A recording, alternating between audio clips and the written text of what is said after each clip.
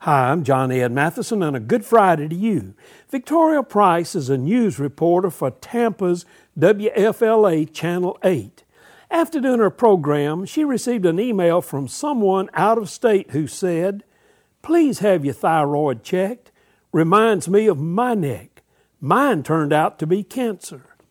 Now, Victoria just thought about ignoring the email, but shared it with her boyfriend. He made sure that she went to a doctor, and they discovered that Victoria had thyroid cancer. In July, she underwent surgery to have 19 cancerous lymph nodes and her thyroid removed. Victoria said, "I just want to thank her from the bottom of my heart." You can make a difference in somebody's life. You might see either a problem or potential in somebody else and be open to helpful hints that other people might give to you. We're better together.